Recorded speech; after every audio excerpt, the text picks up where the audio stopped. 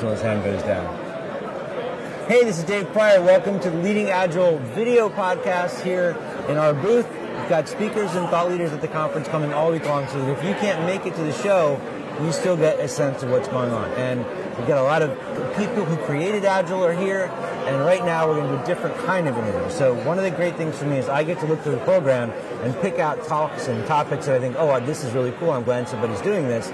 And Cass Van Gelder, am I pronouncing it right? Yes, okay. Absolutely. Had a talk yesterday, The Flying and the Thud, Mental Health Issues on Agile Teams. And I don't think anybody's done a mental health talk at one of these conferences before. There's some of the topic in other sessions in the past, but not as directly, right? I haven't heard of anything, no. Okay. So it was pretty interesting for me to do it, yes. Okay, so can you, for the folks who weren't able to make it, what was the talk about? For this one, it's an experience report, so there's also part of it that's written that's already been published to the Agile Alliance site. So we'll add the link to the show notes after the video's up. That's fantastic, too. So when you do these experience reports, you talk about things that you've actually gone through. So it was a way for me to open up the discussion, but also discuss what I had personally been through, so that it made it more of a safe space for people to talk about these things and not feel like, this was something that was happening to someone else, outside of me. Right.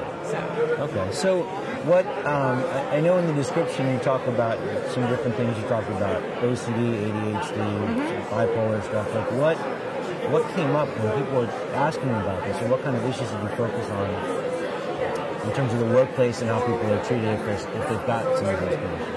Well, mostly I focused on bipolar because that's what I have.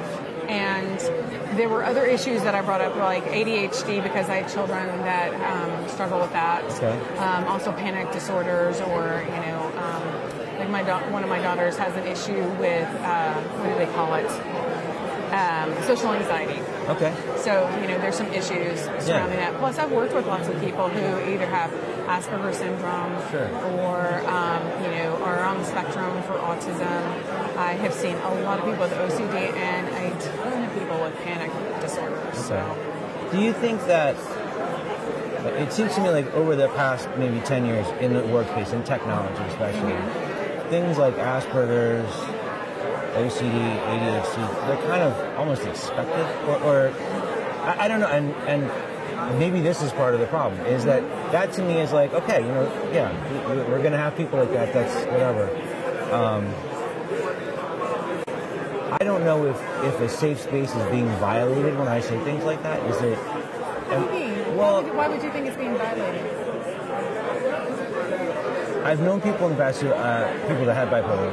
Okay. And one of the words that became a word that we don't use anymore was crazy. Right. Because it was never meant in a harmful way, but it's not a word that pays respect to the person and the things that they're doing. At least that's how I would take it. And I think things like saying people are he's on the spectrum, I'm a little OCD today, whatever. Does that make light of those things? And if so, does that, if I say something like that, is it offensive to somebody who actually has OCD? Well, everybody has their own personal limitations of what they find acceptable. Okay. For me, I don't have that issue because I know what I have and I know how I want to treat it, but other people might find it very offensive. So, it's like any other sort of thing. Right. It's all in how the person who is receiving the information perceives it. Okay. So.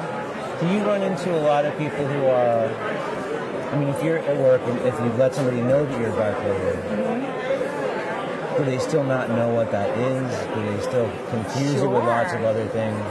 Sure, especially when you have so many people recently who have either killed themselves because of it, like Kate Speed and Anthony Bourdain. You also have people like Kanye West who have come out and admitted that they're bipolar, but he has quite obviously decided not to do any sort of medication treatment. Okay.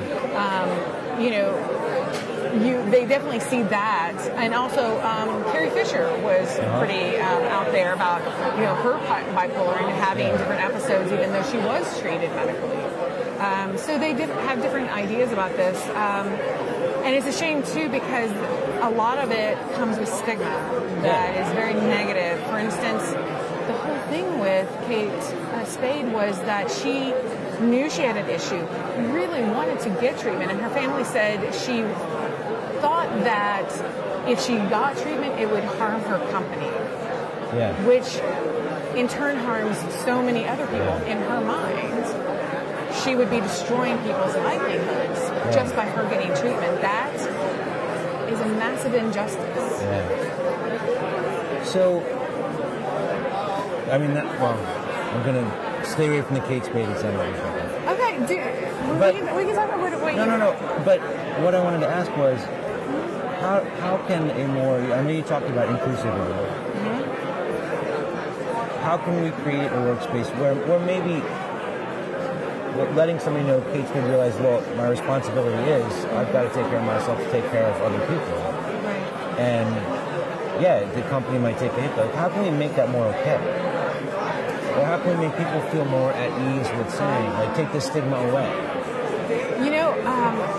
That's a very difficult and very large question, and it requires us unpacking a huge problem we have, particularly in this country with the stigmas attached to it. Well, we can't really change everything about the world right now, right? So we have to pick what we have. And if we can make it so that there's more psychological safety within the team. So when I'm talking about that, there may be, things that we do that, particularly if you have someone who's undiagnosed,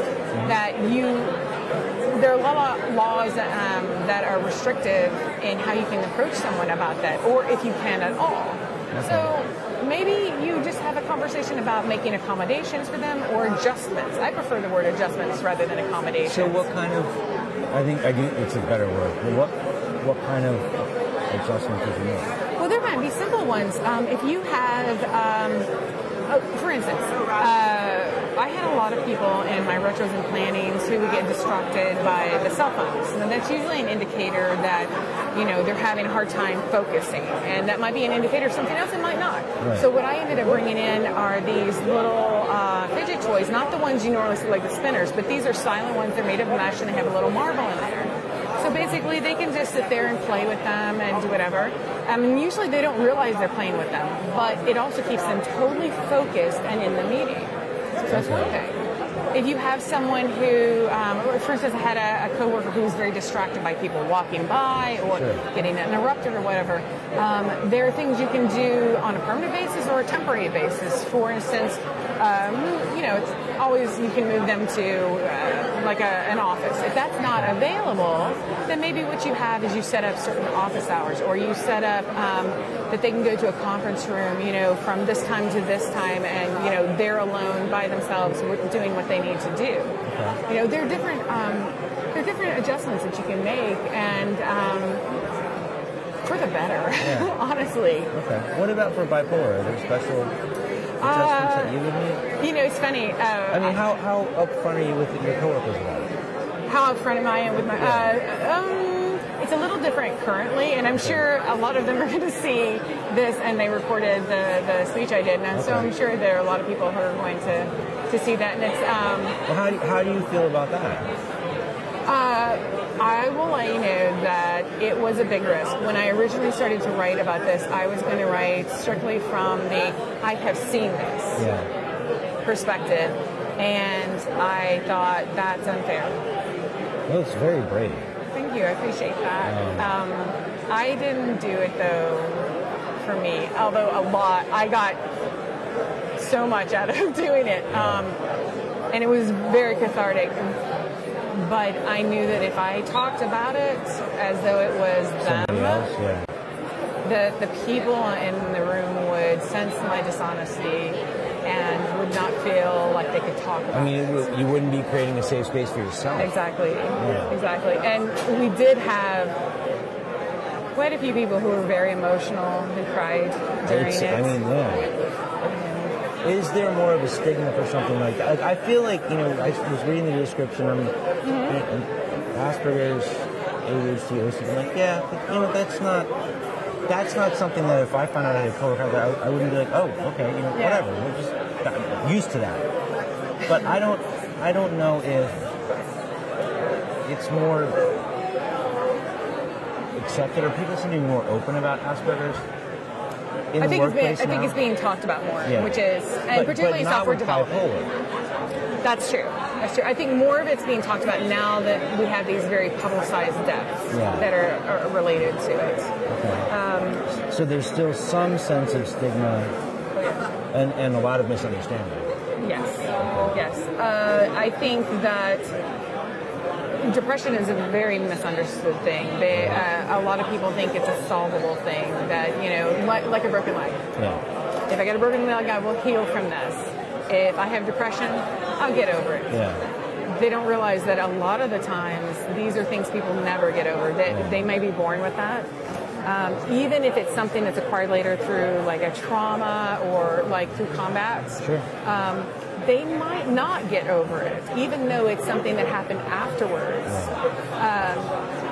So rather than make it worse for them, why not help?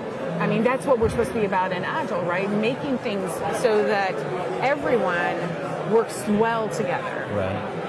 And it's something I talked about in the speech, and I talked about in the paper, is that, it's easy for us to understand when someone for instance, if they're in a wheelchair. Yeah. That's easy for us to understand. We can visible, see it. It's yeah. visible, right? It's a visible thing, and so we have no problem making accommodations for them. Right. When I mentioned at one point to some coworkers, because I wanted to get some more information about, so if we had someone who had some mental issues, how would what would you do to help accommodate? Well, how do you even know? Well, you wouldn't necessarily. It could be anything. It could be a diet thing. It could be something. I mean, there's lots of things. And I would never feel comfortable walking up to somebody and being like, "You seem kind of manic right now. Like, what's going on here? Are you on speed? Are you actually like whatever?" So that's the part of it where I get a little bit. Yes. I don't even know how to approach that conversation, and in a way that is respectful and would make someone feel safe. That is a difficult thing because it's such a personal story that someone has, and there are risks to revealing it. I think for me, earlier on in my career, there would have been much more risks than there are now, because before there would have been, well, I think we all know how it would have been. Yeah. Well, okay, so let's say that somebody's depressed in the workplace. Right? I'm sorry? Somebody's depressed. Okay. What kind of adjustments, or how could the team help that person? Well, here's the thing. You go to them and you ask, first of all. Okay. And there are ways to start that conversation without what would be seen as being an accusation. So what's a way that I could... It's like, I noticed, and you talk about the behavior. You don't talk about you are this thing. Okay. I noticed that you're doing this thing. Would it help you if I did such and such? Because remember, sometimes they don't know they have it, and they don't know what to do about it. They may be doing things subconsciously to self-medicate with alcohol or drugs. They may be missing out on sleep. There may be all kinds of things that are bundled with this. They may not know. So there may be times when you can make a suggestion for an adjustment, and it just be that, hey, I noticed that this thing is happening for you. Would it help if we did such and such? And then they can make that choice. Or offer an alternative. That's absolutely right. They can make a choice or they can make an alternative. Okay, well, if that doesn't work, what would you think would help you? Yeah. That sort of thing. I think that would probably be great if somebody had social anxiety or panic attacks or whatever. How could we make it less painful? Right. Well, and some people, for instance, my daughter who struggles with social anxieties, there are things, and I talked about this also, is that children in particular, and once we become adults, we don't have signs around our necks to say, hey, I have blah, blah, blah, don't do this. Most people look just typical. And I prefer the word typical over normal. Because normal implies that there's just one version of what we should all be. They might not be normal if they let it show. Right. And here's the thing. Have you ever been able to see one set of people that you went, this is what normal is? Well, no, we're more typical. We're a median. So, I use the phrase, we would say typically a 6-year-old can read most Dr. Seuss books. Yeah. Something like that. So I'm sorry, I lost my train of thought. I apologize. I totally forgot where we were too.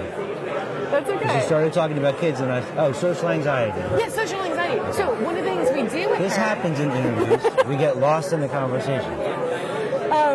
one of the things we do, particularly with her, is that it's our jobs as parents to help train her to be in the real world. Okay. Whether she has something or doesn't. Yeah. So one of the things that she really struggled with is being very adamant about things and becoming very angry in the moment and not being able to control her emotions.